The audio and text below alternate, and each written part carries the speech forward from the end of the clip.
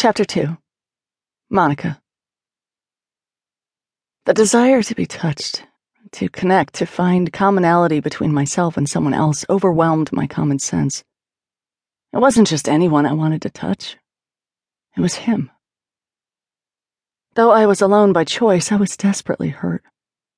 I carried around an ache in my chest and a cloying desire on my skin. I missed Jonathan. I missed his sharp tongue and his strong arms.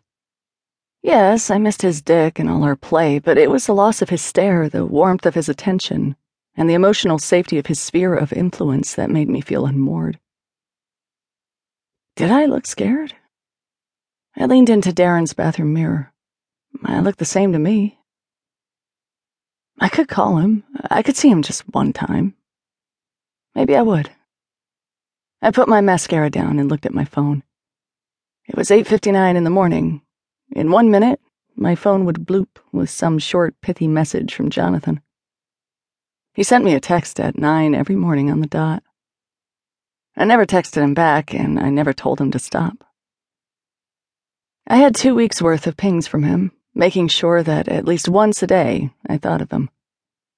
It was controlling in such a precise and unemotional way that on day 4, when I realized what he was doing, I tapped him a livid response. But I never sent it. I thought of him so much more often than once a day anyway. Bring an umbrella.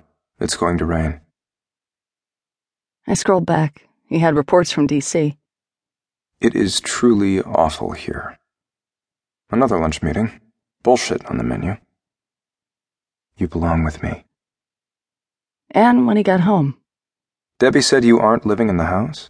Well, Santon is going to call you. Sea and sky. I had replaced my beautiful platinum diamond navel ring with the fake one I'd bought when I got the piercing. I returned Jonathan's through Yvonne, who had spent a lunch warning me about connections between BDSM and abuse, and had left it in his office when no one was looking. The next morning, his 9 a.m. text read, I'll hold this for you. He was so confident I would come back, and all he had to do was wait. It made me crazy. I wrote songs about how crazy he made me, scrawled on the backs of napkins or on my forearm while I raced down the freeway.